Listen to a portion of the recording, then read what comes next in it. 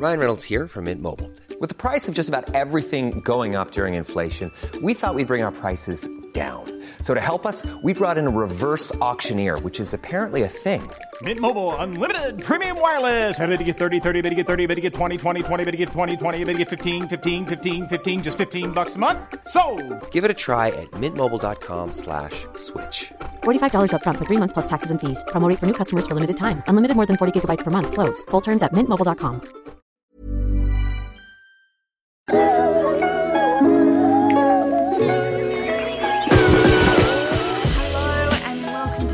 Bonus episode of Talk Wordy to Me. I'm your host, Jordana Levine, and today's bonus episode is a little bit different to the ones that have come before it. Instead of me recommending some of my favourite books, I'm actually chatting to my good friend, Elizabeth Anile, about her favourite book, The Alchemist. Elizabeth is a journalist, TV producer and podcast host, and this deep dive into Paulo Coelho's bestseller was such a joy for both of us. If you've read The Alchemist, you're going to love this interview. If you've never read The Alchemist, this interview is going to make you want to read it. And if you're neither here nor there about it, I think you're going to love it anyway. Please enjoy. What I thought was so interesting when I asked you to come on the podcast and talk to me about your favorite book, I don't know if you remember what your response was. Do you remember what you said to me? No, what did I say? You said, would it be really basic bitch of me to talk about The Alchemist? That's right. Which is so funny because I don't think it's a basic bitch book. I feel like it's a beginner's guide to spirituality and like discovering that side of yourself. Like it's like that's the go-to book. So maybe that's what I more meant by a basic bitch version. I was like, in the genre of basic bitch, I wouldn't put The Alchemist at the beginning of it.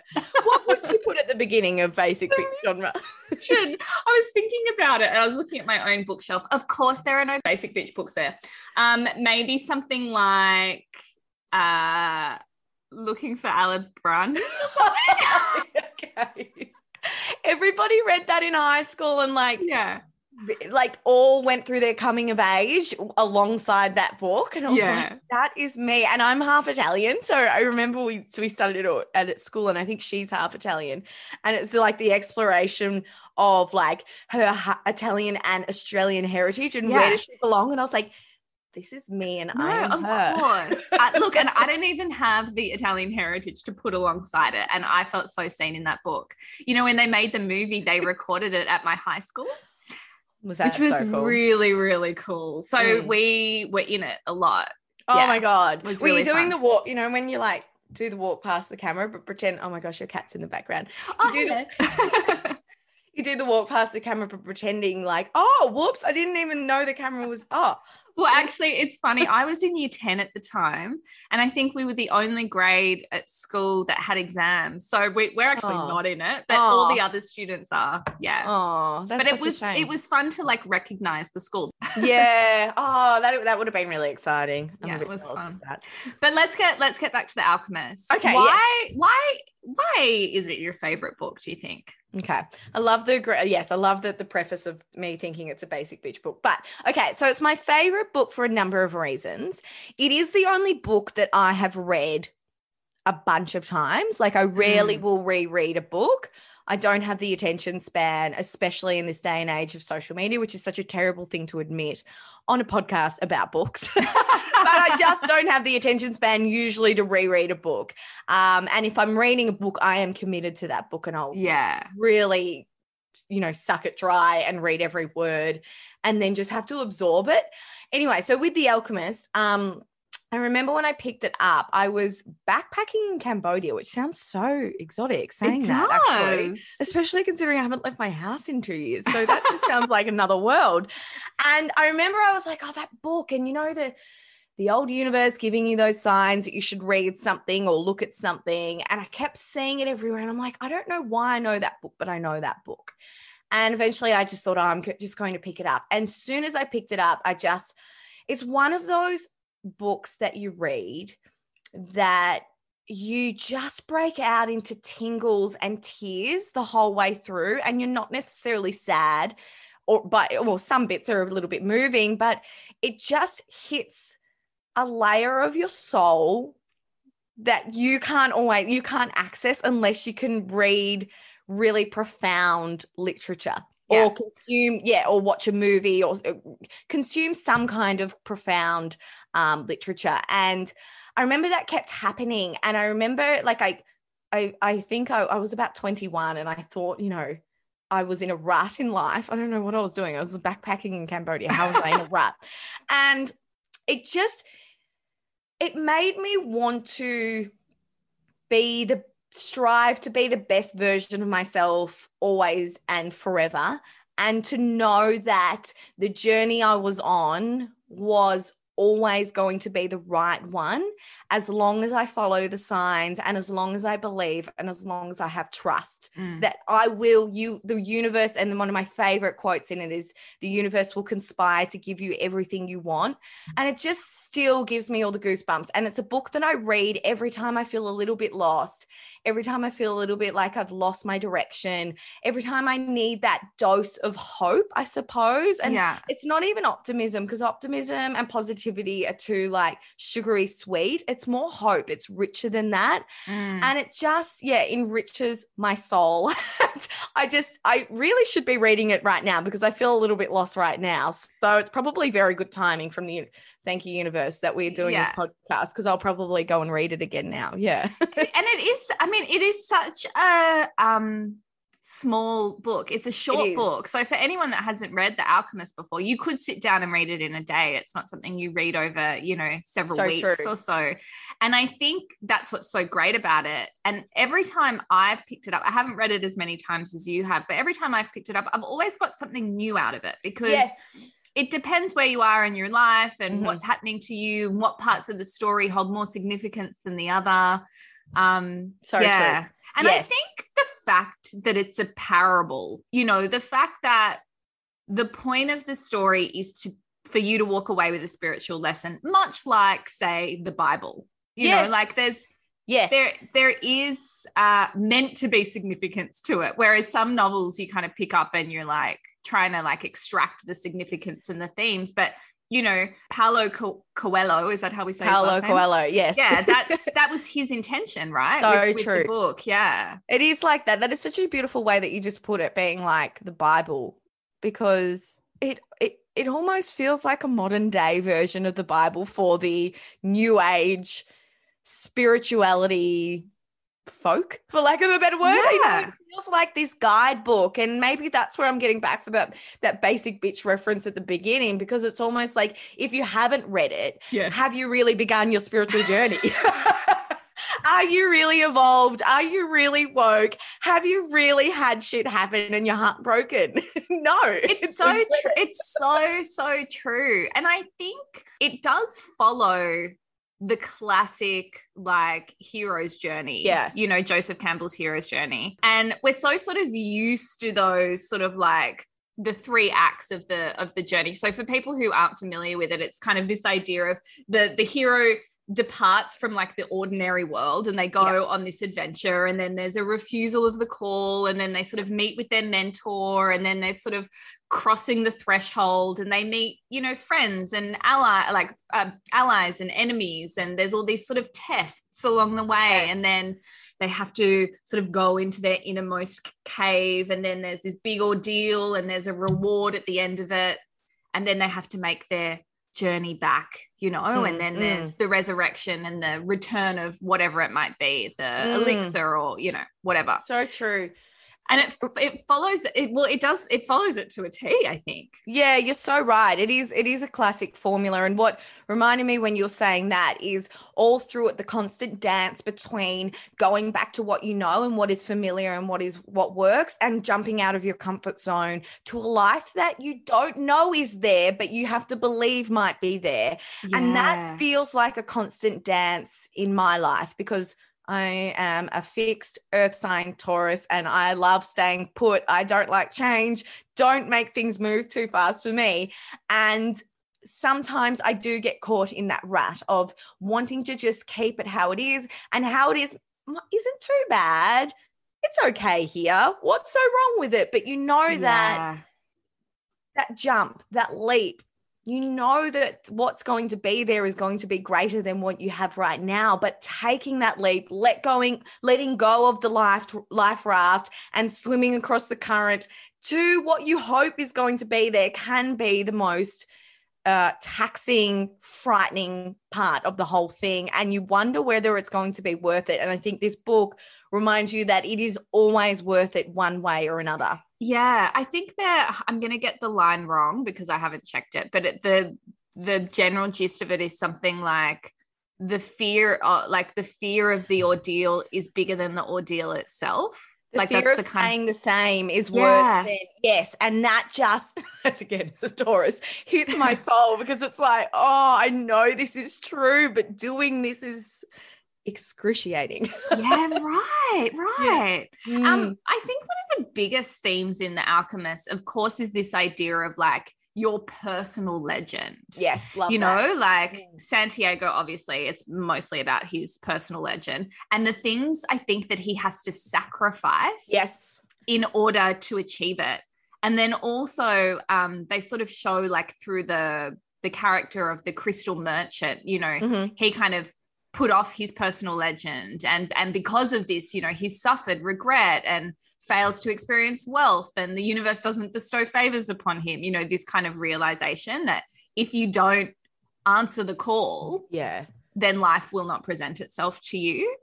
Settling. And that just, you know, that just translates, I think, to that settling that it is so easy to do in every facet of our life now, in jobs, in relationships, in I don't know, just I think they're the main things, jobs and relationships. How easy is it just to settle something that's good enough, but nothing really that magical ever comes by someone who settles for what is easy. And I think, I mean, you and I have spoken about this a lot in terms of relationships, but I think you just know, don't you? Like, you know deep down when you're settling for something and when there's more. Yeah. And I think, you know, and I guess this is what Santiago came up with a few times, is there's people that will make you question whether your idea of settling is accurate or not, so you know? True. And whether you're being unrealistic, like how much does that happen when you question the norm and question reality and question whether there is something more, and you're met with people that kind of make you feel like you're being too picky or you're being too fussy and life doesn't work like that, and just settle for what is in front of you. And I think that happens to him a lot. And one of my favorite things is that every time he gets disheartened or it feels too hard, this motif, this symbol of maktub, it is written, is like the theme through it, and that kind of propels him to keep going forward. And it is one of my most favorite phrases, symbols. I'm not sure. I'm not sure what it's called. I'm sure it has a proper word, but it is just the most beautiful motif to like carry through his story and then like ripple out, you know, to the readers as well, to know that everything has already been predetermined. It is destiny for you to be exactly where you are, and you're following, you know, even when you're feeling stuck, that feeling of being stuck is still on that journey to get where you need to be, to make it so excruciating that you need to push out of your comfort zone to get to what you actually want. That's just, I just really wanted to bring up that word because I just love it so much. No, say it for us again. It's maktub, and it's maktub. And that's it means in Arabic it is written, basically, is the translation. And it's just so beautiful. It gives me all the chills. I wanted to ask you, like, I'm not great at pronouncing all these names. It was the King of Salem, Melchizedek. Melchizedek. Yes. He I'll said, take your pronunciation. No, whatever. I'll take your pronunciation. No, I'll take yours. Let's call him the King of Salem. Great. A person's personal legend. He basically said a person's personal legend manifests as a unique desire that becomes obvious to a person in their youth. And for many of us over time, we sort of convince ourselves that we'll never realize that personal legend for whatever reason. Get bogged down in life. Yeah, that's so true. Do you feel like you kind of knew your personal legend in your youth? That's such a good question. Look, in a way, because I've always been, and it's probably not surprising to anyone listening, I've always been a communicator, and I love speaking, and I love talking about ideas and life. And I did always love that as a child, but I expressed it in very extroverted ways. See, I was much more like, I loved singing and dancing and being on the stage, and attention that was kind of in that really, what's the word to call it? Like, I guess surface level. Whereas, so that aspect of me has always been there, and to communicate. And I loved being of service, and I loved helping people, and I loved sharing however I'm feeling in the hope that might be helping somebody else. I always had a passion for helping animals. That came from my mom. So I was always so passionate about charity work. So there was always this aspect of, the one that I'd speak at rallies and things like that, that had that in me, that I could do that and I could communicate, but was looking for something deeper, I suppose, to anchor to. So I suppose that was there as a child, but that wasn't fully realized until life threw the lessons at me. Life made me, stripped away everything that I valued, everything that I loved, everything that I thought was my future, and made me, really put that focus of where I was going to use those skills right there in my face for me to see, and I couldn't look away from. And I guess that's now manifested into this like passion now for sharing my story, through being open, through being vulnerable, through communicating, both through writing and podcasting and speaking events, my story, in the hope that others feel less alone. So I suppose it was always there, but it just took that time to mold it. And I needed a few pretty massive life lessons to be sprinkled in to get there. Yeah. And I think it's natural and normal for it to shift and change along the way. I mean, The Alchemist has given us like this really sort of clear picture of Santiago's journey, but I think realistically for most of us, there's probably a few different personal legends that play out. I know for me, I think my career legend's probably quite different to my personal life legend, or, So true. And they don't always, I think the delicate balance of they're never going to, I guess, go up together. They're never going to transcend together. There's always going to be kind of little lulls in one of them because one of the other's getting a little bit more priority. And I guess it's that delicate balance of just trying to make sure, I guess, I don't know, like almost like spinning plates. You're kind of tending to all these different facets in your life, and some facets might just have more focus and emphasis for that time. But it doesn't mean, and that certainly happened with me, like my career before I found out I was pregnant with my son was my everything. And then as soon as I knew I was having him, I was just like, everything shifted now. There's another personal legend coming out that I didn't know was going to be happening right now. And I didn't know was going to be a thing. And this is what the universe brings you, right? And I mean, before you said you really enjoyed the passage that's sort of about this idea of when you really want something, the universe conspires in helping you to achieve it. Yes. Do you think that, for example, falling pregnant with your son when you were, working towards something with your career was something that was offered to you absolutely as a way to approach your career perhaps differently? Yes, exactly. And I absolutely, like I was 25. had just landed my dream job. I was working as a TV reporter, and I just moved back from Hobart where I was working, kind of trying to get that grounding, and then got my dream job at Channel 7 in a Metro newsroom. That's all I wanted. And I was back with my fiance, the love of my life. And then found out, did my first reporting shift, then found out I was pregnant with him. And then what then happens is kind of like that train kind of like, just takes a different track than you might have imagined. And maybe it was a track you were always meant to go down, which I suppose is what The Alchemist is all about. But what then conspires after that is something beyond what you could have ever have imagined and planned for. And it was totally supposed to happen, that I was never supposed to have a child at that age in my idea of what my life was going to look like. But he was absolutely supposed to be born then. He was absolutely supposed to crash land into my life, my son, and change up the foundations of everything and shake it all up and show me this love that I didn't know that it existed. And more than that, love is like that purpose and that connection, like this soul connection. Like it just, I never experienced that with my ex-fiance. And I thought that was the pinnacle of love. And I didn't know what could exist until I had my son. And I think he teaches me so much about loving. And obviously it's in an extremely different way, but he's a male and he redeems a lot of my love for men and what men can bring to your life and that male masculine energy. And and what he's done, to my heart over the last few years has healed me and given me a purpose and a reason to get out of bed. And he's taught me, I remember writing at the time, he taught me how to walk in those early days when he didn't even know how to walk himself, because he told me that I had to put one foot in front of another.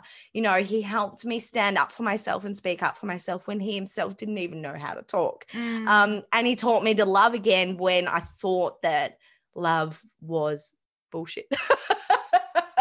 Essentially. So he totally changed the trajectory of my entire life, but it was always supposed to be that way. And I'm still seeing those lessons unfold even now when I complain about life feeling not quite as it should be. I'm constantly brought back down to earth through his presence and his lessons and that he's giving me without even realizing. Yeah. So when do you think you will pass The Alchemist onto him? Oh my God, that is such a beautiful question and one I've never considered. I think when he's a teenager, maybe like 15 or 16, because as you said, it evolves. This book evolves with you. It's one that you can read at 15, at 16. It's one you can read at 20. Yeah. Because, you could sit down and read The Alchemist and just read it as a story. Yeah. And, walk away and be like, I'm just going to keep living my life as I was always been living it. I've never thought of that. Maybe I will. That is such a beautiful idea. Maybe my rereading will be reading it to him. Yeah, I think so. I gave The Alchemist to, actually, I didn't give it to him. I had an ex-boyfriend who was just not a big reader, but liked reading, but just didn't read a lot.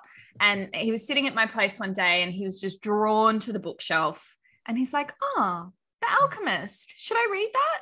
Oh my God. And I was like, it does that book. It literally calls you. Yeah. And I said, yes, you should definitely read that. and he did, and he devoured it. Yeah. So much so that he went and bought the two crystals in the book. Yes. I can't remember what they're called. Runes, I think they're called. Yeah, but there was I can't remember what they are. I want to say lithium. It was not lithium, like ithium and oh my God, lithium or whatever. Yes. And we actually found them in a crystal festival up here in Lismore. Oh my God. Which was outrageous. And he kept them in his pocket. They were his little thing. That's really sweet. Yeah, it is. But it's just sort of this idea of no matter what age you are. He was 35 when he read that book. So true. He still got so much out of it. So true. Yeah. Isn't that the wisdom that we'd want to be imparting as well? Like my son's 5, to follow your dreams and follow and lead with your heart and be open to the world. They're just the messages that should be taught from us from birth. So it's as you just what a fabulous idea, reading it to a child from now. I think so. And it's quite a simple tale. Yeah. It is a simple tale and it is a simple, easy read, as you said. I've read Shantaram is another of my favorite books. Yeah. That's so thick and so long. So big. I read Shantaram twice, which is a full-blown commitment, right? Absolutely. Yes, I'm impressed. Thank you. It's funny, I read Shantaram whenever it came out and everyone was reading it. And then I was in India, of all places, to read Shantaram. I was in India in 2000 and, I don't even remember, maybe 16 or something, 2017. And I was in a hostel and I was just desperate for some sort of normalcy. And Shantaram is not normal, but it was familiar, it was familiar. And I devoured it again. And I actually think I got a lot more out of it being in India while I was reading it. I love doing that. I love reading books when you're actually in the country. Yeah. I read when I was in Japan years ago, 1Q84, or I think by Oh, by Haruki Murakami. Oh, Haruki Murakami. I've got to say, like, this is what I love about this podcast, because nothing about this podcast makes anyone feel like a literary snob. And I'm the host of it. I have never read one of his books. And well, I that's have the to only one I've read. Okay, well, but everyone just says how brilliant he is. Yeah. Yeah. I loved this book. It was one that got called to me as well. And I'm reading it through Japan, and it's set in Japan. Yeah. You just feel like you're that little bit closer to the book, and you're a little bit closer to those characters, and everything just feels so familiar and like, am I in this book? Does he write them in Japanese and then they're translated to English? I think so. I believe so. Do you feel like something was lost in translation? I don't remember thinking that, but I was also being said, I was like 21 or 22 at the time. Okay. So I probably wouldn't have been that aware of that. But, you know, I think oh my gosh, this is so not literary. Don't they say that Squid Games, I've not watched Squid Games, but that the translation from the Korean in that to English has been completely lost. So like a lot of people, everyone watching it is kind of missing it. That doesn't surprise me. I haven't watched Squid Game yet either. And I really want to, because I hate not being like on trend. I get FOMO. I know. And all the memes are coming up and I'm like, I don't know what that means. I don't understand. I know. I'm gonna do it. Like, I'm gonna commit to it at some point, but it just feels like a real commitment. Yeah, it feels a little bit much sometimes for my brain. And also it's a lot of death from what I've seen. I know. Well, I just finished watching You, and there was season 3 You, and there was a lot of death. So I think I'm done with it. They really amped it up for season 3, didn't they? They're like, no one will live. No one. Yeah. And that last scene, which I won't say if you haven't watched it. No, don't spoil it. No, but yeah, it's just, I think I just need a bit of a break from death content. Yeah, I agree. I want to ask you some rapid fire questions. Okay. First question, fiction or non-fiction? I'm going to say non-fiction, but that also depends on my mood. Okay. Well, let's just take that a little bit further. What's your favorite non-fiction book? Oh my gosh, well, the one I read recently that I really loved was Glennon Doyle's Untamed. And that's that is a non-fiction, I'd say. I love ones that are stories about somebody's life interwoven with lessons and something that is familiar to you as well. You know, obviously autobiographies are great, but I more prefer that style where it was like, that's why I said it is a nonfiction, isn't it? Because it almost doesn't feel like it is when you're reading it, you know, it almost feels like a story. So that's probably my favorite. And loved that. Do you know what I'm reading at the moment that I reckon you would love? Is Clementine Ford's new book, How We Love. It's really good. She's a fantastic writer. She's brilliant. I've never read her books before. No, I haven't actually haven't either, but on Instagram, her writing is always amazing. And she's one of those people that I see their writing and I'm like, I'll never be that good. Yeah, she's quite great. But also I think what's great about this book, I mean, it's about love and we love love, but also sometimes it's a much softer version of Clementine, I think, than what you see on her Instagram. Got you. It's good. All right, next question. Favorite book growing up? So that could be as a child or as a teenager. Oh my God, this is I should have prepared you. It's okay. So this is really deep, but one of my favorite books as a teenager was 1984. Oh, wow. George Orwell's 1984. Yes. And I got transfixed. We studied it at school and I did the best in the class on every essay about it because I was just like, and it's funny because it kind of feels like that's happening now in Melbourne. But anyway, that's a very different podcast and a very different topic. But I just devoured it and the themes and the messages. I just loved it. Which is very bleak of me, a very bleak answer. But I also loved Eat, Pray, Love. Oh, I love Eat, Pray, Love. And it's so funny, actually. When I was prepping for this interview, I was like, I feel like Eat, Pray, Love and The Alchemist kind of have like some similar themes. Basic bitch. They're the go-to guides. Like everyone starts their spiritual journey after Eat, Pray, Love. Oh, but I just love it. Best. I know. It is so good. I love it too. I cry in the movie like every time I watch it as well. Same. You know, a lot of people didn't like that movie, but I love it. I did too. And also that's an interesting one as well, because Eat, Pray, Love is non-fiction. So But it reads as fiction. And that's what I love about it. Maybe that's what I've discovered. You've just helped me piece that together. I love non-fiction storytelling. Yeah. There we go. That's my favorite genre. Yeah. All right, next question. Let me find my questions. Well, we may have already answered this, but I'll ask you again. What's the book that changed your life? I would say it's still The Alchemist. I wouldn't say 1984 has made me be this crusader. I'm not, definitely The Alchemist. What book do you buy other people if you were going to gift a book? So I buy for people The Resilience Project by Hugh Van Cuylenberg. Oh, fantastic. I've bought that for so many people. I've bought it for my ex-fiance. He's one person. Like, he's just one of many, many people that I feel like I'm in a pyramid scheme selling them this book. Okay. Walk me through it. I haven't read it. What's fantastic. Actually, oh my God, it's nonfiction. It's a nonfiction story, but he tells his story. It's just this beautiful, and I've spoken to Hugh before on my podcast, and I've heard him on all different things. And this is a wonderful speaker. I've gone and watched him speak as well before we were in lockdown. It is the story of his life and what happened with his family, and his sister became very unwell with an eating disorder, and what he learned, and then as a teacher, and then his journey in India and what he learned then. And then the story, how he created this curriculum based on resilience for young people to help tackle Australia's mental health crisis in young people. Yeah, okay. And it's just so touching, and the way that he weaves in the stories of the characters that he's met in his life. Like, there's times you've got goosebumps, there's times you're crying, and there's other times you're laughing hysterically, and it's just told through this really like colloquial Australian lens, like of an Aussie male that you would absolutely know in your life, but you're hearing them talk about these concepts and topics that are so important.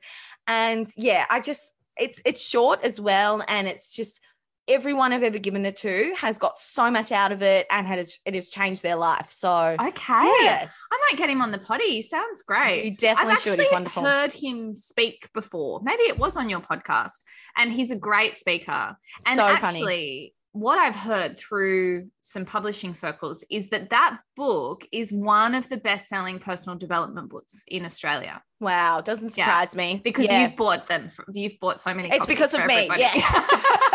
He can thank me for that. But what I love about it is that, it cuts through to that male Aussie demographic that would go, mental health, like what? Yeah. I'm not reading a book about personal development, but it cuts through to that. And that's the thing, right? There are few personal development books that do speak to men, unfortunately. So true. There's that great book, I'm going to forget the author now, called Manhood. Have you read that? Oh, no, but I think I've heard of that. Great. Well, you should read it for Ollie. Like, good idea. It's fantastic. I'm going to do a live Google. Google. I didn't prep. Oh no, maybe it's not called Manhood. Oh yeah, here it is. Steve Biddulph, Manhood, an action plan for changing men's lives. He's one of the pioneers, I think, when it comes to raising boys as well. Yes. I do need to read his stuff, because I am so passionate about raising the next generation of men. Having a son, that feels like part of my personal legend as well, actually, funnily enough. I feel like a lot of what I've been through will ultimately change the trajectory of my son's life, because it's altered the way I want him to present in the world as a male one day and treat females and approach life. And I talk to him about feelings all the time. He's always talking me through how he feels. Yes, that is definitely one of my personal legends. Raising the next generation of passionate, compassionate, amazing men. Well, we're totally taking this conversation in a new direction, but I had a conversation with a friend of mine who's raising two young boys, and they're quite young. They're I think they're 2 and 3, they're little. But she read this great book. Both her and her husband read it, called Raising Lions by Joe Newman. Okay. And she said it's just so good. Fantastic. So good with raising little boys. Fantastic. I'll add that to my list as well. There you go. All right. Favorite book this year? One of my favorite books ever, slash, I think I read it this year. Look, to be honest, 2020 and 2021 are the same year. It's all a blur. So whatever. Is Boy Swallows Universe by Trent Dalton. Oh my God. Okay. We need to talk about this. We need to talk about it because so much. I love books so much. And I have tried to read that book twice now and I can't get into it. Shut the podcast down. Right? I'm done. Right? I get it. Look, people argue with me all the time. It's my dad's favorite book. Like, he's read it that many times. He gets very upset every time I say I can't get into it. My mouth is agape, by the way, listeners. You can't see it, but that is why I, for once, wasn't speaking, because I was shocked at what I am hearing. No, we need to talk about it because I actually want to talk to Trent Dalton on the podcast about his new book, Love Stories. And so I need to have read Boy Swallows Universe. So can you talk to me? What am I missing? And I think someone once said to me, oh, the twist. And I'm like, have I not reached the twist yet? How far have you got in? I'm just trying to think, like. You seem so pained. I am, because I'm like, I need to do this. I need to get through this. And then I need to read the Shimmering Stars ones, guys. I need to get back to that. Yes. Okay. So yes, I will admit, despite my drama just before, that the beginning is like, I remember doing that too. The very beginning, I was just like, what? Like, his writing style is pretty unique. Yes. And I just didn't understand what was happening at the beginning. And I just kept being like, everyone is loving this book. And I'm like a chapter or two in and I'm just not that interested. And I just kept persisting. And then within a few chapters, I was like sucked into this world. And it was just like one of those ones like The Alchemist where like some sentences like just cut down to your core of your being. And you're just like, oh my gosh, the way he's worded that has just.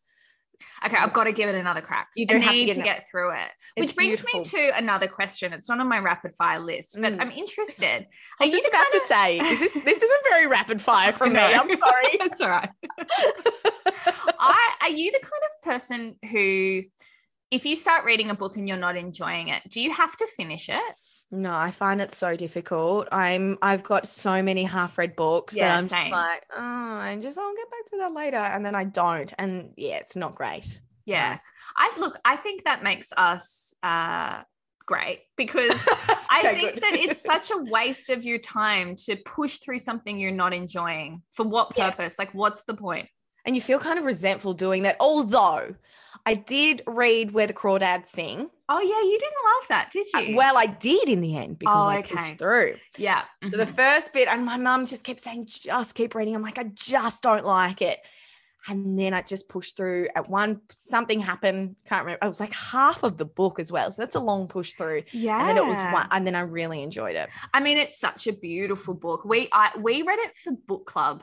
And I think if it wasn't a book club book, I think you're right. The beginning is a little bit sort of dry, but then it's just, oh my God. Opens.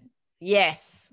Can't wait until it's made into a movie. That'll be beautiful. Yes. It'll be so beautiful. Okay, next question. Sorry. Favorite author? Yeah. Well, I do really love Trent Dalton's writing, and I did start reading his second one, All the Shimmering Skies, but then I got distracted in life, but I was loving it. So I don't know what I did there. So I do love his work, and obviously Paulo Coelho, and and maybe Glennon Doyle. I do really love her writing as well. Yeah. She's a brilliant writer. Amazing. What are you currently reading? Well, look, I am going back to All Our Shimmering Skies by Trent Dalton. So beautiful. Yeah, that is the one. And I just finished reading Ghost by Dolly Alderton too. And we chatted about that. Yeah. Did you love it? Loved it so much. Yeah. Do you know one of my best friends who reads a lot, like we just recommend books to each other, she looked after my cat. She stayed at my house a few months ago, and she was like, what should I read while I'm here? Because she's a really fast reader. And I said, you have to read Ghosts. Yeah. And she didn't like it. I loved it so much. It just spoke to me as a single 31-year-old. More than anything, yes. And also Dolly's voice, like she's just got such a clear voice and tone in her writing. I loved it. I've read it twice now. Yeah, that's one I probably could read again, actually. It is beautiful. And the way, and she's another author that when I read, I'm like, I'll never write like this. Yeah, I know, same. I know. Yeah. Yeah, that is a good one. That is a good one. And then my last question is, what's next? What's the next read? I really want to read her other book, Everything I Know About Love, which I think is a nonfiction story. It is. I think it's exactly what you need. It's exactly my, it's like your formula. Okay. Yeah. That's my next one. It keeps coming up on like Booktopia because I've looked at it and then the algorithm knows I want it. So yeah, that's my next one. Amazing. This has been the best chat. Yay. I've loved it. It's made me want to read more. Yeah, it's good, isn't it? It makes me want to read more too. I mean, I do read so much. And ever since I started this podcast, you know, I have to churn through the books because a lot of the time I'm interviewing the authors and you just cannot sit down with an author when you haven't read their book. So, and then your first your way through it. So tell me about the book. Or like every question you ask is based on the back cover blurb. Yes. So it says it's a mystery love story. Where did you get the idea to do that? You've done this before. I can tell you do interviews. Obviously not with your book, though, when I interviewed you about High. No, of course. Which is obviously another of my favourite books. Which of course is everyone's answer when I ask them what their favourite book is. I did love it. I loved your book. Thank you. I appreciate it. Where can people find you and more about you and all your things?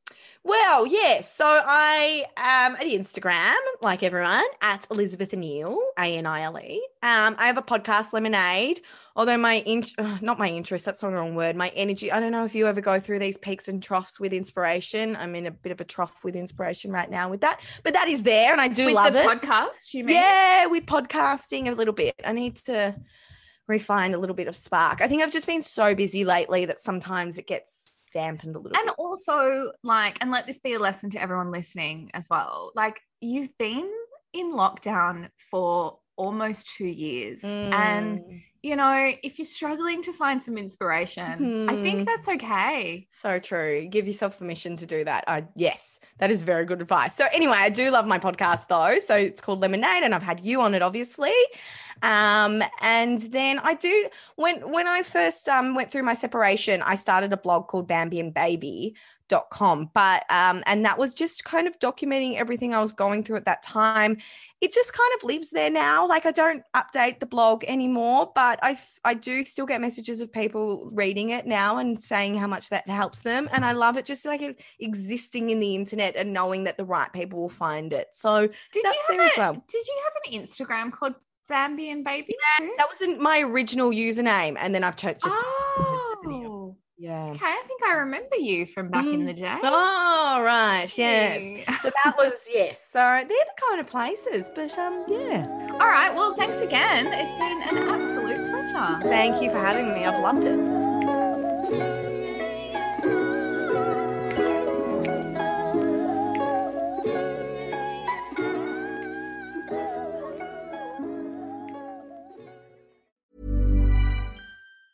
Planning for your next trip? Elevate your travel style with Quince. Quince has all the jet-setting essentials you'll want for your next getaway, like European linen, premium luggage options, buttery soft Italian leather bags, and so much more. And is all priced at 50 to 80% less than similar brands. Plus, Quince only works with factories that use safe and ethical manufacturing practices.